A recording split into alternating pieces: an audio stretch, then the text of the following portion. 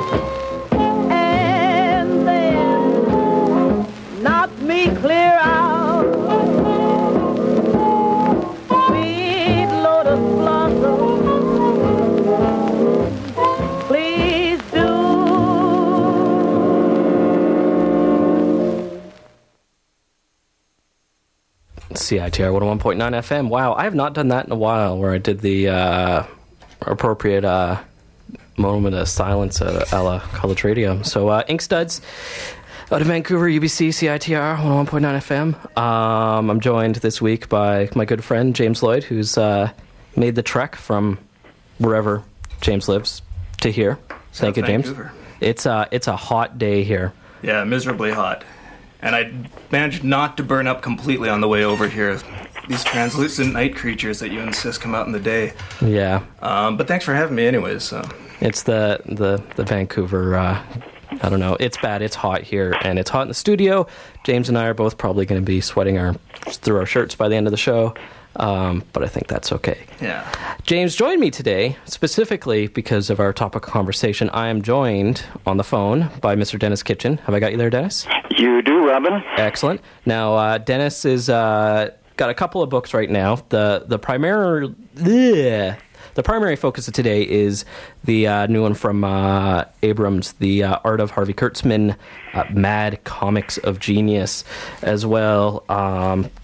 Almost like a companion piece, in a way, as the next generation, underground classics, transformation of comics into comics, and for a little biographical information, I guess Kitchen Press, or Kitchen Sink Press for many years, as well, the old comics book back in the day, Marvel's brief attempt at doing an underground comic, which I guess ended up with you publishing the last two issues self-published. Right. So, anything I'm missing?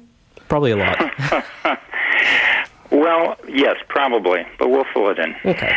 Now, I guess in connection with Harvey Kurtzman, you kind of manage the estate. That's so right. Say? My partner, John Lind, and I, our agency represents the estate.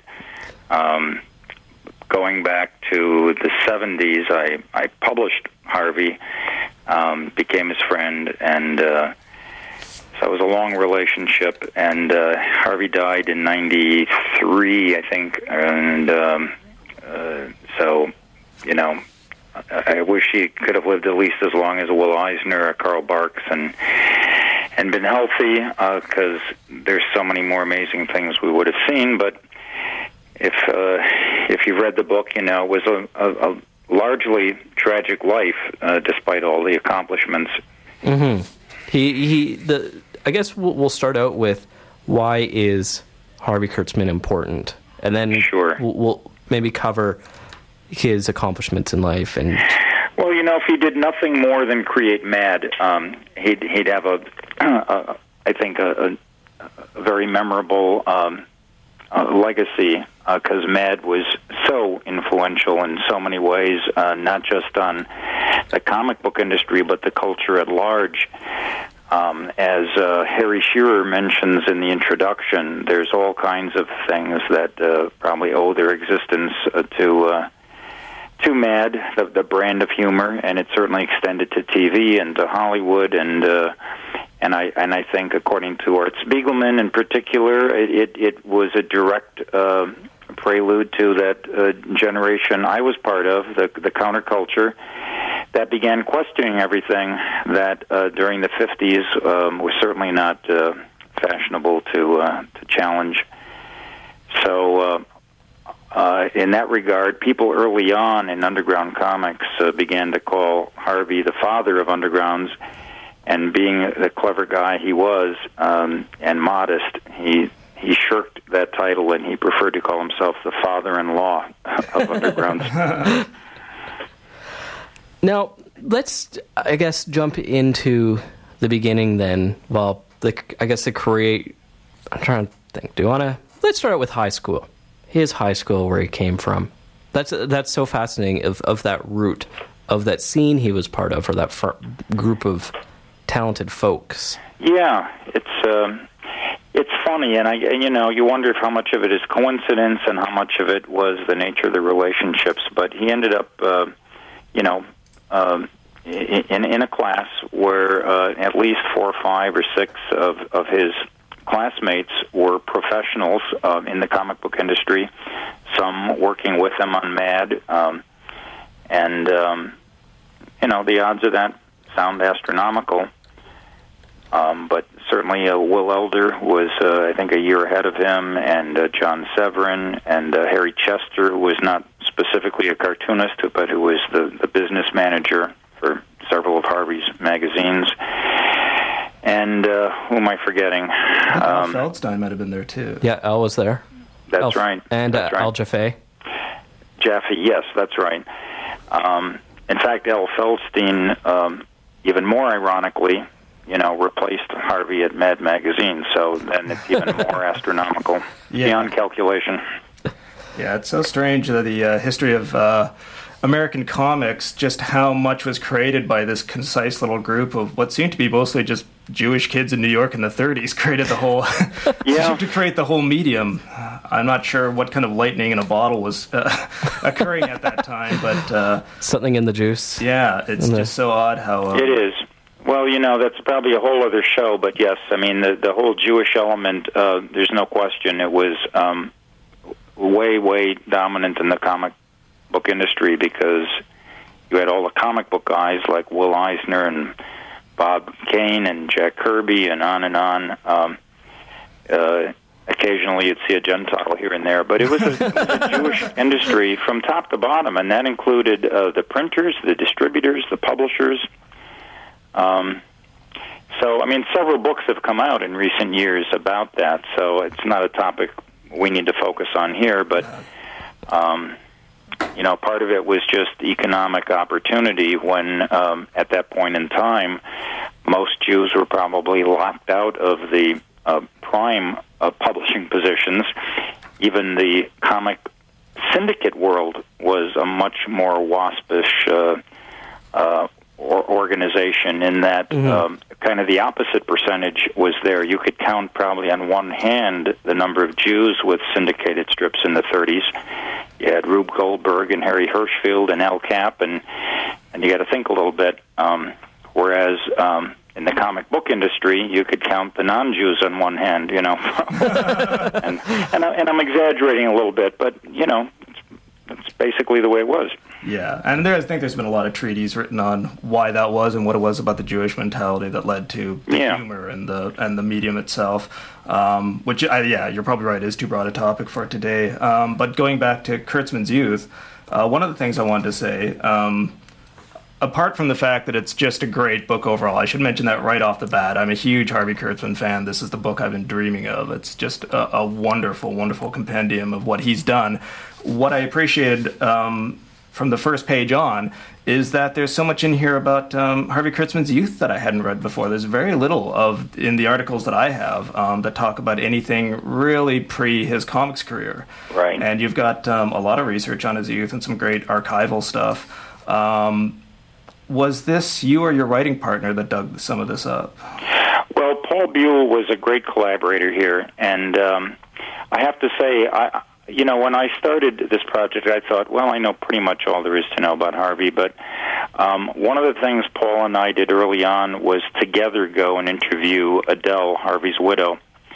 And I've talked to Adele countless times over the years, but Paul had a different line of inquiry, and it proved to be very helpful here because in that meeting I learned for the first time, as did Paul, that Harvey was actually briefly put into a home. His mother essentially abandoned him for the better part of a year, and that had to have left some scarring.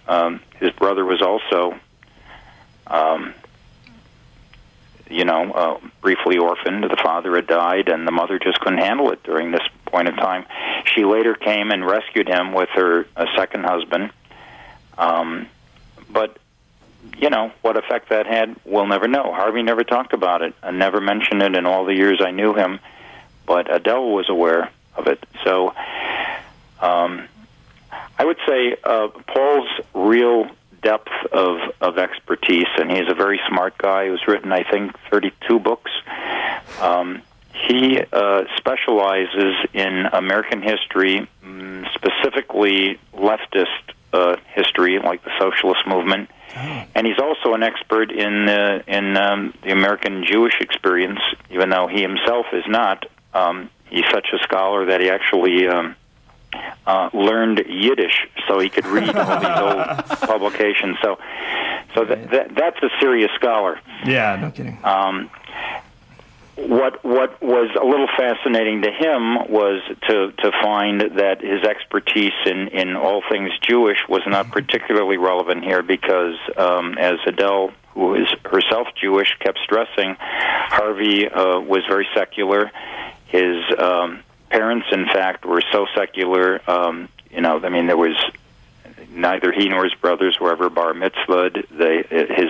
His parents subscribed to the Daily Worker. They were communist-leaning. Harvey was never remotely as political as his parents, but he grew up in, a very secular, very progressive family where religion was not part of it. And other than the heritage, the only thing I think seeps into the work is a lot of these Yiddish-sounding phrases you see in Mad.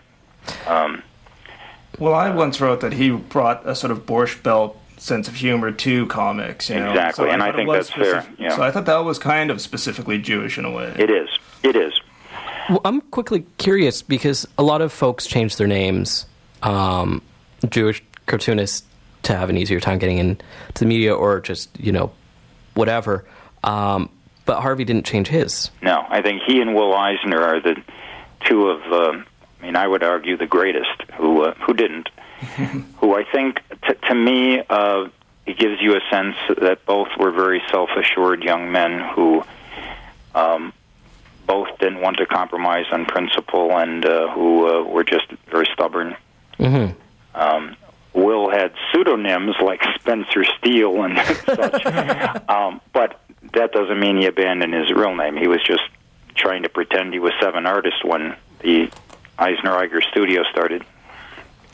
Now, one thing that is unique about Kurtzman in kind of the time frame of where he is that it seems to me he has a certain passion and love of the medium of comics itself.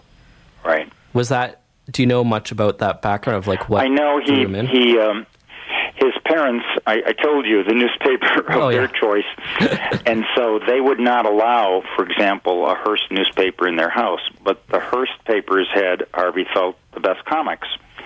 So he had to go and fish the neighbors' Sunday comics out of the trash on Monday in order to see his favorite comics. So there was a certain surreptitiousness to it, which in a weird way subversive to the subversive. My generation, which had to, kind of surreptitiously read comic books like Mad and Humbug. So, yes, he loved them as a kid, and they had a tremendous impact on him. And his favorite ones continued to reappear throughout the parodies, whether it was, Mad or Little Annie Fanny or whatever. In particular, Flash Gordon and Little Abner are strips that he recurringly went back to. Now, what was his first real foray into comics? Well, certainly the one that people might have heard of is Hey Look.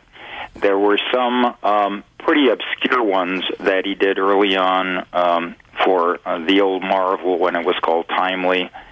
And, in the book we certainly have excerpts of those, but they're not things that are household words. Hey Look was the one that ironically was intended to be forgettable filler.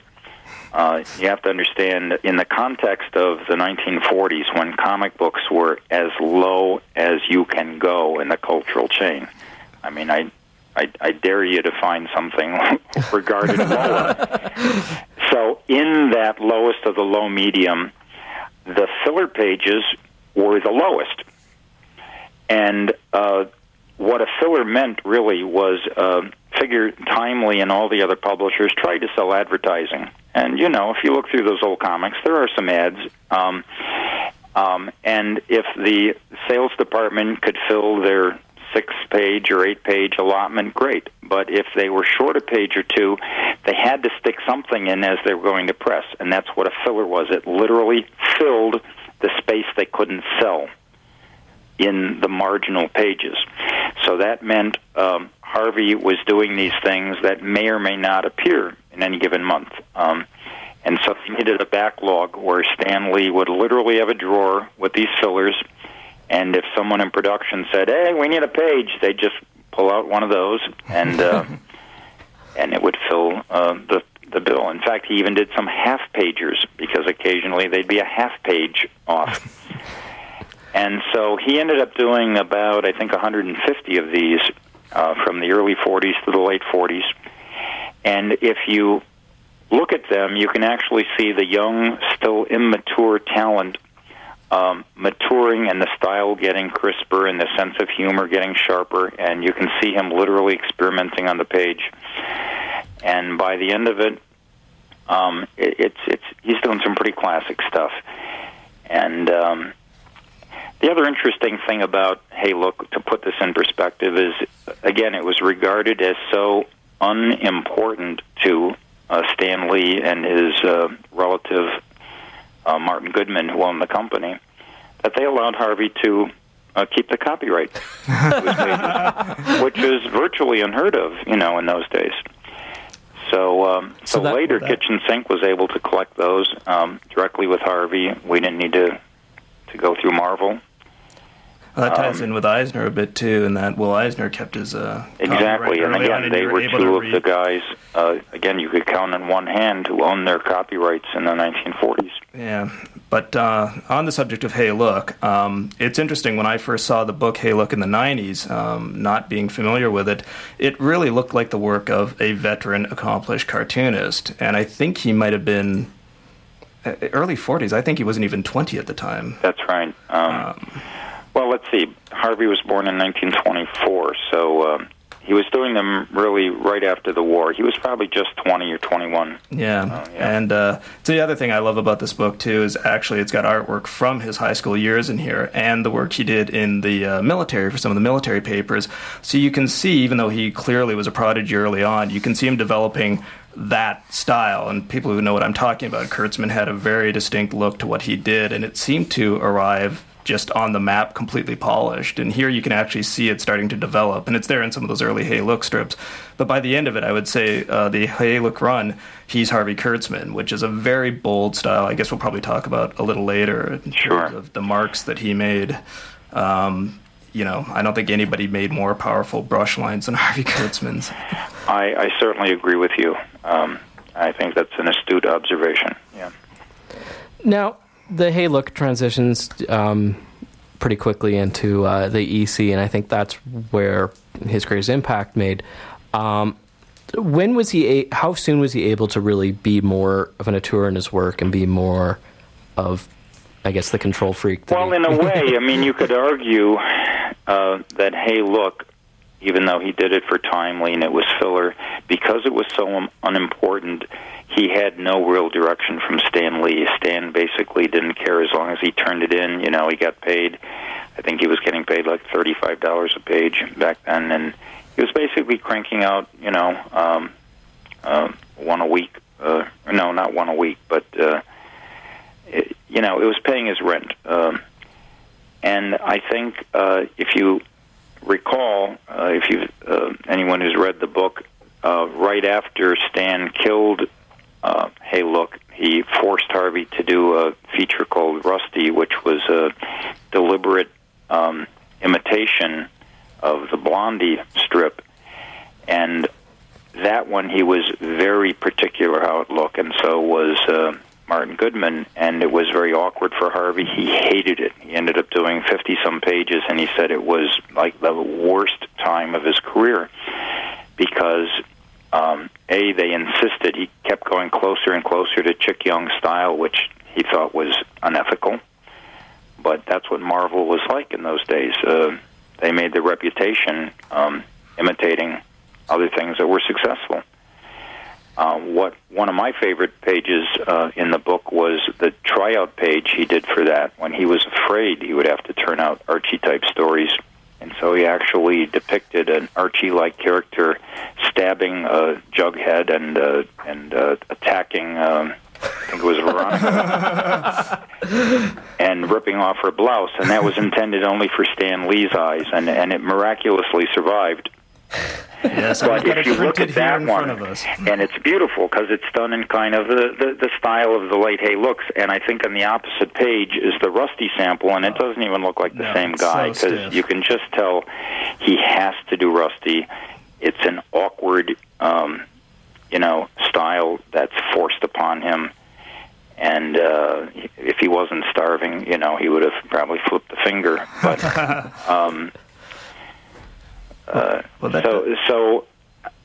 In terms of when he really became the auteur officially, I mean, I guess most people would argue it was the Mad era because he was given carte blanche by publisher Bill Gaines.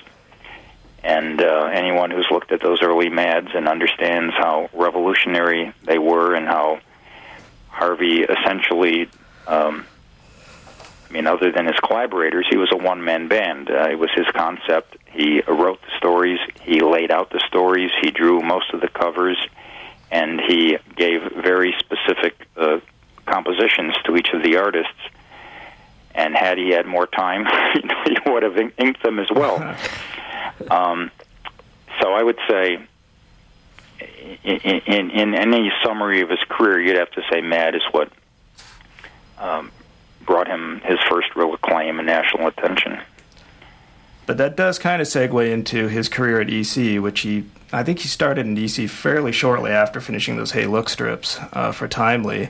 But it seemed even then, when I think he was hired by Gaines based on his artwork, he sort of took control of the ship early on, in that he wanted to do his own title, which was in fact an adventure strip, or an adventure comic called Two-Fisted Tales, which I think started out just as that, an adventure comic, and it eventually, I think quickly, became Kurtzman's own book again, where he suddenly started doing these gritty war stories, and then ultimately it became a classic book again, something that was kind of unheard of at the time, which was to do realistic war stories. But I think it started largely just as an adventure book. Yes, I think, basically he put his own imprint on it early, and he did the Two-Fisted Tales and Frontline Combat, and they're, for the most part, they're still magnificent stories today. And it seems almost too obvious to say, well, he did realistic war stories. What's the big deal?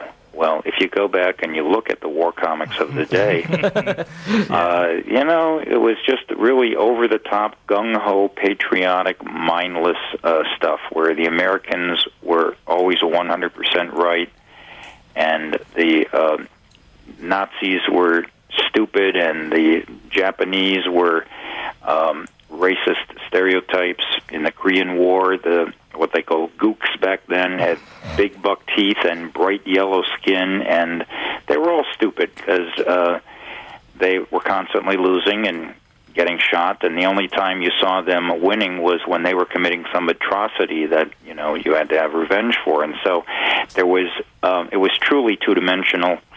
And Harvey, who though he hadn't served in a combat role, he certainly was in the Army, and he understood the horrors of war. And he certainly had comrades who had been there who shared stories with him. And he realized at war, like everything in life, there's a lot of gray and a lot of ambivalence, and mostly it's a horrible thing, as necessary as it sometimes is for a society to protect itself. Nobody's always a good guy, and same with nobody always being a bad guy. That was a unique position to take in the early 50s. I want to do a quick song break because we're about half past the hour, and then when we get back, we'll talk maybe about a couple of specific war stories. One I'm thinking of is the one you reprint entirely as Corpse in the Engine. Sound good? Sure. All right, we'll be right back. Inkstuds, CITR 101.9 FM, and we'll be right back.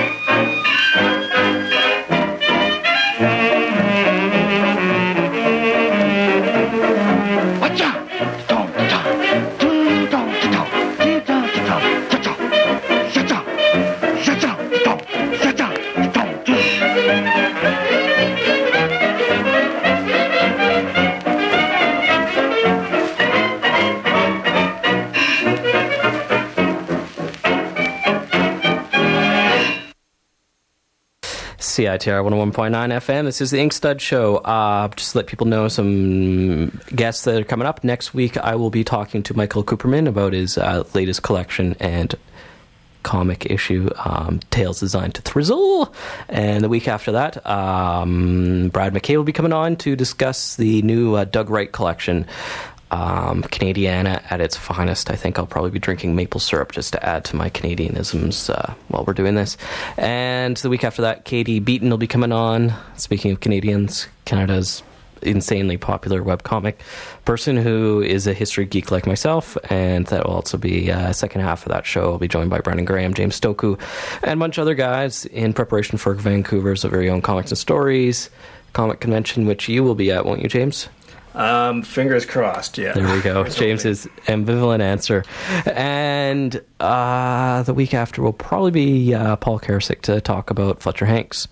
Doing a lot of these, talking about folk shows, but all very interesting folks with a lot of good stuff to say.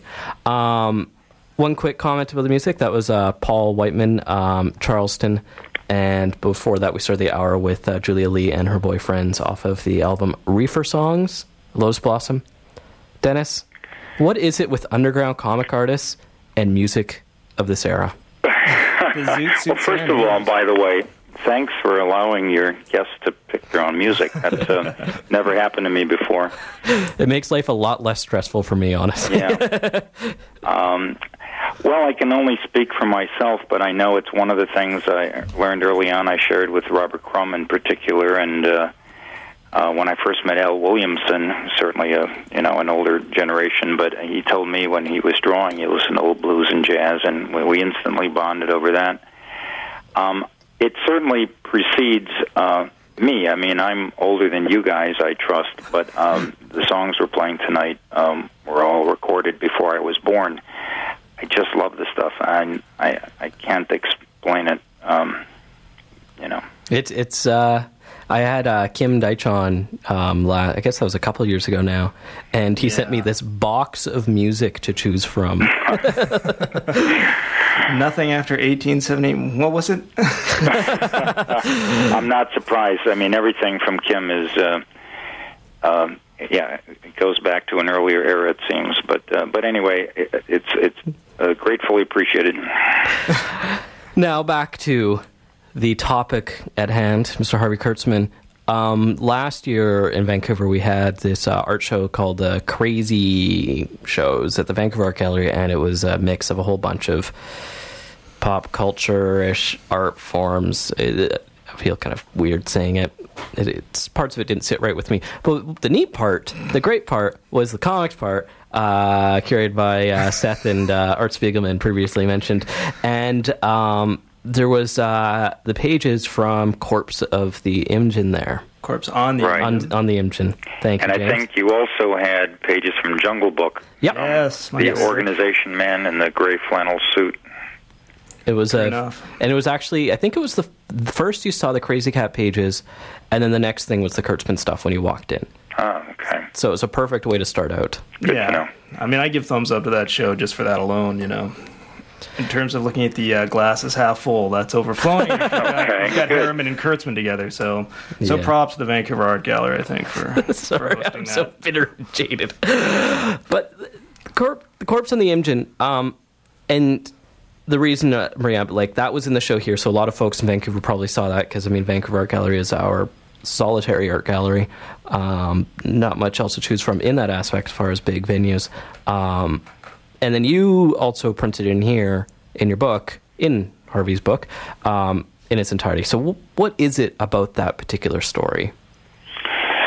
Well, I think a number of stories could have been reprinted, and this one just was always a personal favorite. One of the things I like about it is how it defies the concept of what a comic looked like at that time, which was they were always action-packed. As you described earlier, this was a series of adventure stories, and yet that splash page is a very sedate. It's probably the least action-packed splash page you could find. And action does begin 3 or 4 pages into it, and it gets very intense, but then again it ends on a very sedate note where the corpse corpse is literally floating down the river.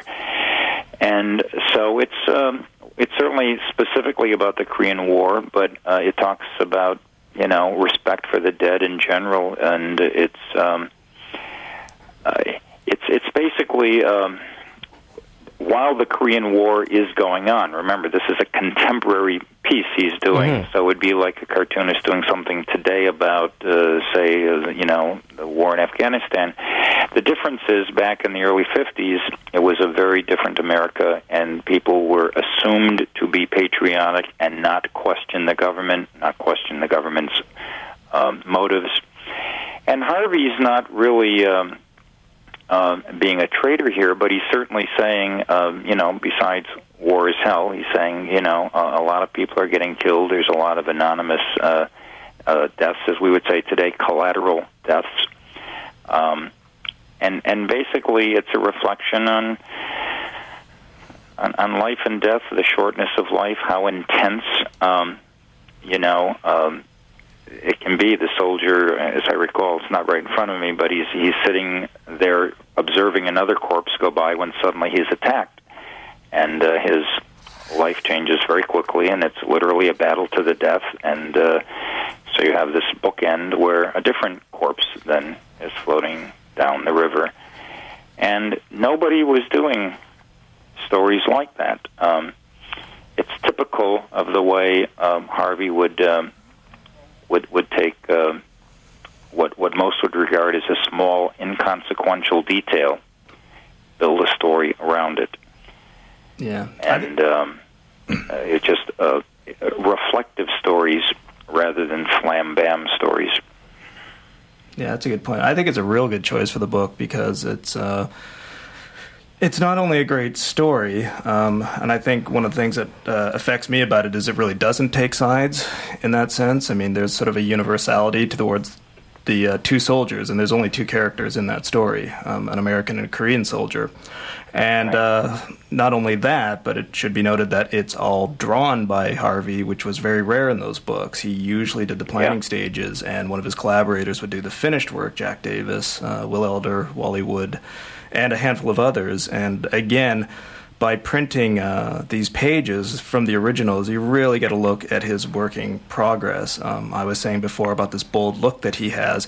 If you look what he does with it constantly throughout the story, it's all about eliminating details. So when you see the corpse on the river is either completely black or completely white. And you can actually see his whiteout where he's drawn ripples in, and then he takes them out with whiteout.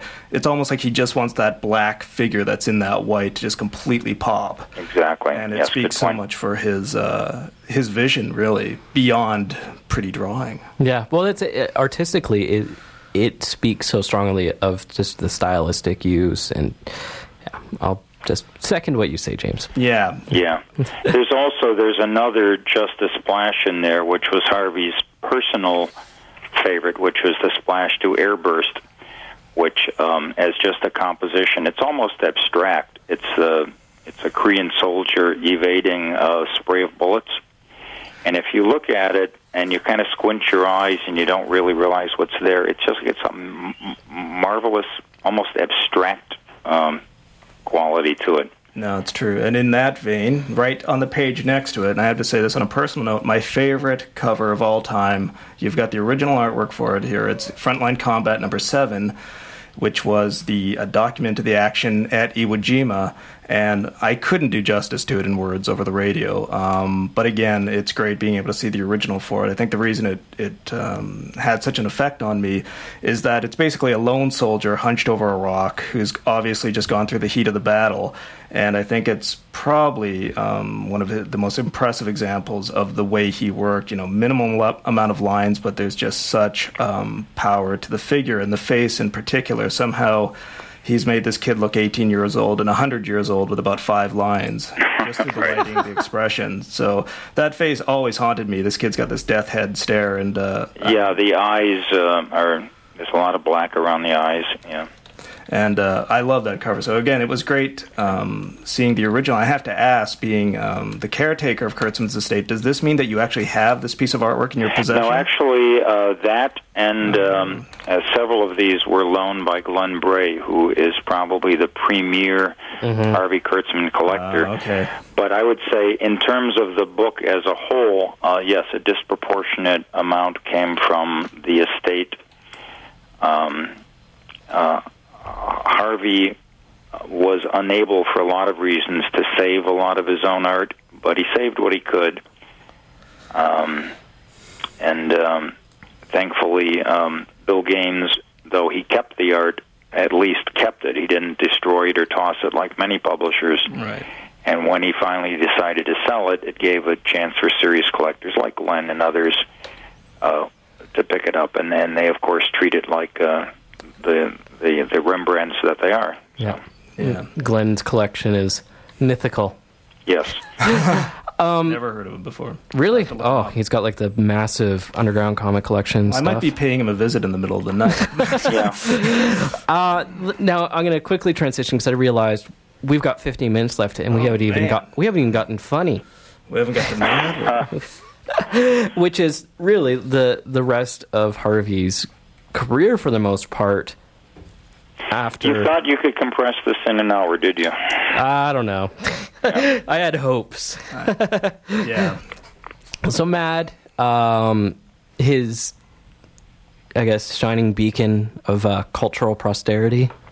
Posterity, and definitely. I think you'd love that phrasing. So let's talk a little bit about Mad and the follow-ups, I guess. I mean, we got The Humbug, we got Help, and Trump. Right. Humbug already reprinted by Fantagraphics, and Trump, which will be reprinted very soon. It's coming up next year from Dark Horse. Oh, okay. I thought it was coming this summer. The complete Trump, which includes a lot of the unpublished material and a lot of the preliminaries and things. So even if you have both issues of Trump, there'll be a lot of stuff in there no one's seen. Oh, I have neither. I'm really looking forward to it. So. Okay. So what was it about humor that he appreciated so much or dived into so readily? Well, again, one of the curious things about Harvey is he could do drama and humor equally well, and that's not that common. Let's face it, most of us are lucky to do one. And if you look at other corollaries, you know, there's not that many comedians who can play drama, and likewise in the humor field, in the comic book field. Clearly he proved with Hey Look that he had a knack for it, and in fact that's how he got his job at EC. Was Bill Gaines looked at the EC samples and apparently laughed out loud uproariously for quite some time and basically said, "You're hired, kid," and then promptly assigned him to do horror stories because that's what they were doing and that's where there was a job. And so Harvey paid his dues and very quickly impressed Bill. And most serious collectors know this. I won't spend a lot of time on it, but Harvey was a scrupulous researcher. And when he did his war stories, every uniform, every button on every uniform, every tank, everything had to be researched. And obviously this is way before the digital age, and poor Harvey had to spend endless hours at the public library going through reference books and a lot of murky black and white photos, making copious sketches because, again, this is the pre-Xerox period. So other than checking out a book and bringing it home, everything had to be done via notes. So this was taking an inordinate amount of time to do, and he just wasn't able to make as much money as the other primary editor, Al Feldstein. And so basically Mad was a way for him to do something that didn't require copious research.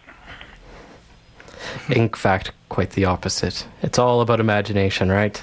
Exactly. And you touched earlier on the fact that he obviously loved the medium itself. So its but a primary focus was on parodying other famous comic strips, as well as the culture in general and advertising, TV shows and such. But I think his favorite was making fun of a lot of the comic strips he loved, which were sometimes very easy to poke fun at. Yeah. And it should be noted that Mad started as a comic book. I don't think a lot of people know that it was a comic book before a magazine. That's right. Specifically lampooned other comics, and it was in fact discovering those, I think in the late 80s, those reprints of those comics that made me a huge Kurtzman fan to begin with. I had no idea they existed, so...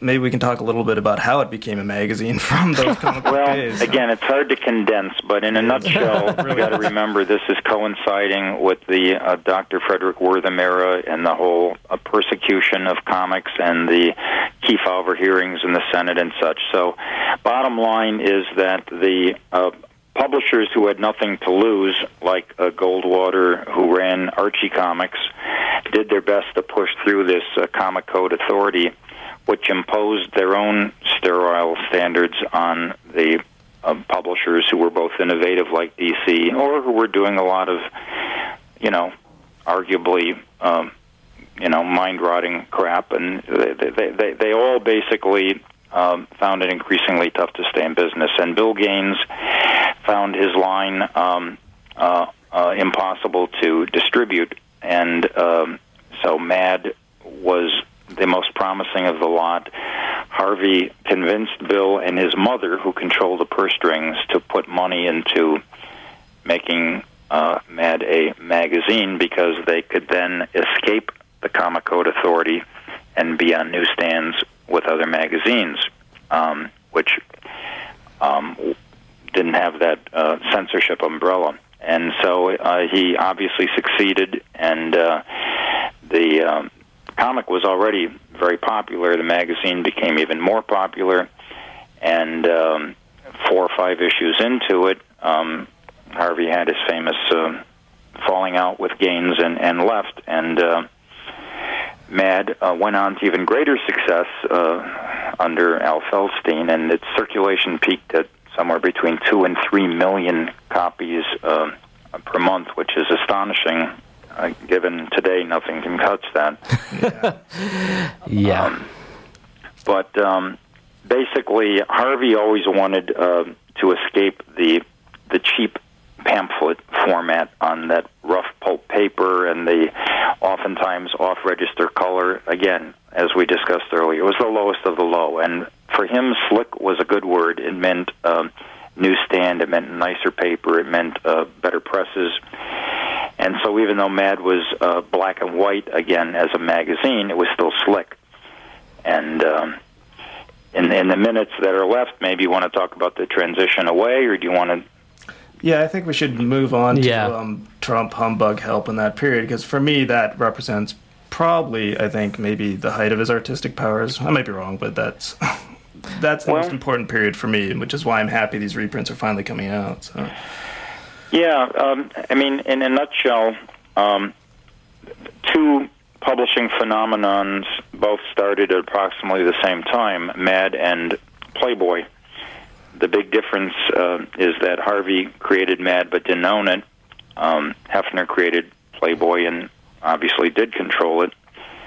And Hefner was a big fan of Kurtzman's. He discovered Mad right at the start while he was working late in Chicago, and got in touch with Kurtzman. And Kurtzman was also, frankly, a fan of Playboy. When and you put it in the context of the post-World War II male generation, Hefner was truly a sexual revolutionary, and he did something no one had done before. He took the girly magazine and he made it intellectually palatable by putting first-rank writers and cartoonists and photographers in with naked ladies. And, he had come from Esquire, where Esquire kind of did that, but they were much more restrained on the female side, and they had Vargas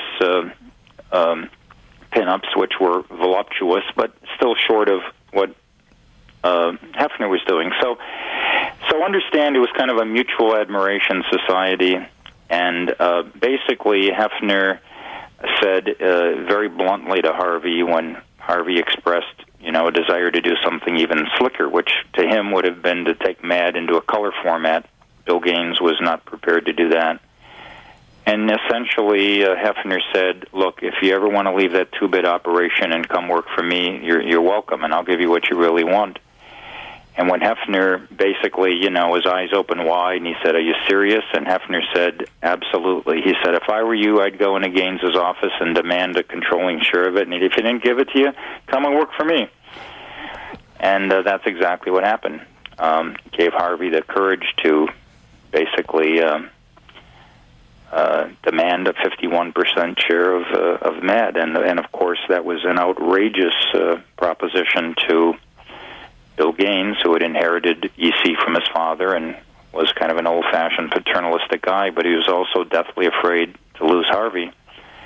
And he said, he would have given him at least a tenth, and he's also been known to have said he'd have gone as high as 49%. But he certainly wasn't given a controlling share. And for Harvey, there was no compromise, because the truth is, he really thought Gaines was kind of a schlumpy character without the ability to ever take MAD where Harvey really wanted to take it. And Hefner was a much more seductive character. And if you put them side by side, I mean, there's no comparison. Gaines was a schlumpy character. Yeah, and it's hard to imagine what Kurtzman's career might have been had he got that share of MAD, whether the one he demanded or the one that Gaines offered. But fortunately, I don't think he got any piece of MAD whatsoever, and went on to do his personal work, which I think was an artistic success. But as Harvey would learn, it didn't end up being a commercial success, and I think it put his career on a very different trajectory after that. It did, and unfortunately, both Trump, which lasted only 2 issues, Humbug, which lasted only 11 issues, and then Help, which was somewhat more successful, 20-some issues, but none of them remotely approach the success of MAD. And then the last quarter century of his life, he had to toil for Hefner again for Annie Fanny, which most fans and critics argue was not the highlight of his career, even though it was arguably the most beautiful comic strip ever created. It has its merits, but it was kind of like going back in a way and working for Stan Lee, because Hefner wanted everything done in a certain way, and it was formulaic in a way that stifled to geniuses like Kurtzman and Elder. Well, I have a great ambivalence towards Hefner because of that. On one hand, I think you're right. He really was, in some ways, kind of a counterculture hero. I don't know if counterculture is the right word, but I think he made a lot of great progress with the magazine. He published some of my heroes, Lenny Bruce, Shel Silverstein. It goes on, but I don't care for the constrictions he put on Mr. Kurtzman. And in Kurtzman's own words, I think it's in this book, the satire of Little Annie Fanny conflicted with the sexiness of the strip, meaning he was kind of forced to do smarmy sex jokes while doing this satire. And I always found that curious, given the amount of articles that were in Playboy that were not in any way sex-based. They printed short fiction and interviews, and I thought he should have just let Kurtzman do his best work, really. I agree. He should have said, I trust you, and, subject to obvious excesses. I think he would have had essentially the equivalent of MAD, and it could have been sexy to a large degree, but it didn't have to be, and you didn't have to have a heroine who was forced to be naked in every last panel in a way that was very restrictive.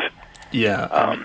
The other thing you have to remember about Hefner that a lot of people don't know is he started out as a cartoonist, and he was not a good cartoonist. He was a frustrated cartoonist, and so I think the way he fulfilled his cartooning destiny was by directing 2 guys he admired the hell out of, but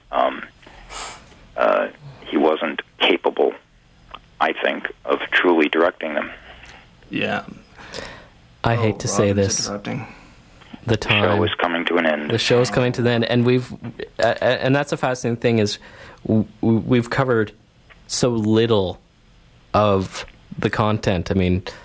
Help. There's so much in Help with Steinem and John Cleese and Terry Gilliam, like all these folks.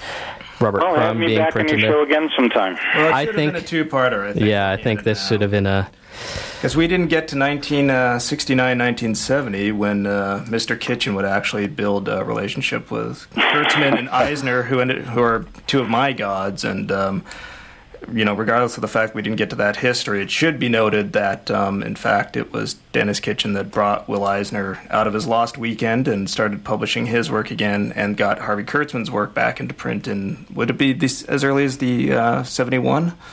Yeah, that's right. Yeah. And so I owe you a huge debt of gratitude for that. So I discovered those guys because Thank you. of I'll send you an invoice. Well, thank you so much, Denis. My pleasure, guys. I hope we can do it again sometime. I hope so, too. And I'd love to have you back on just to talk about you and your own work and your own experience and stuff, because there is so much to talk about there as well. And obviously an hour just doesn't do it. In the meantime, buy Art of Harvey Kurtzman. I'm telling all the listeners out there, it's the best book I've seen in the last 5 years. If you're going to spend any money on any kind of collection, that's the one.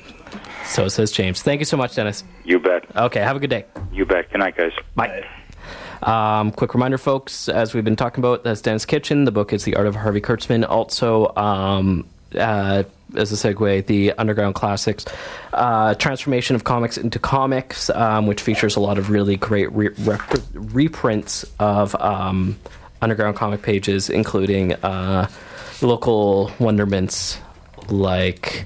Why? I was just looking at his page, and it just totally popped out of my mind. I could use some Wondermints. Rand Holmes. Wonderful Rand Holmes, Robert Crumb, Art Spiegelman. The list goes on. So thank you so much, Denis, for joining us. Up next is Le French Connection, and I'm going to end with some more, that kind of music those underground guys like listening to. Say bye, James. Bye, folks.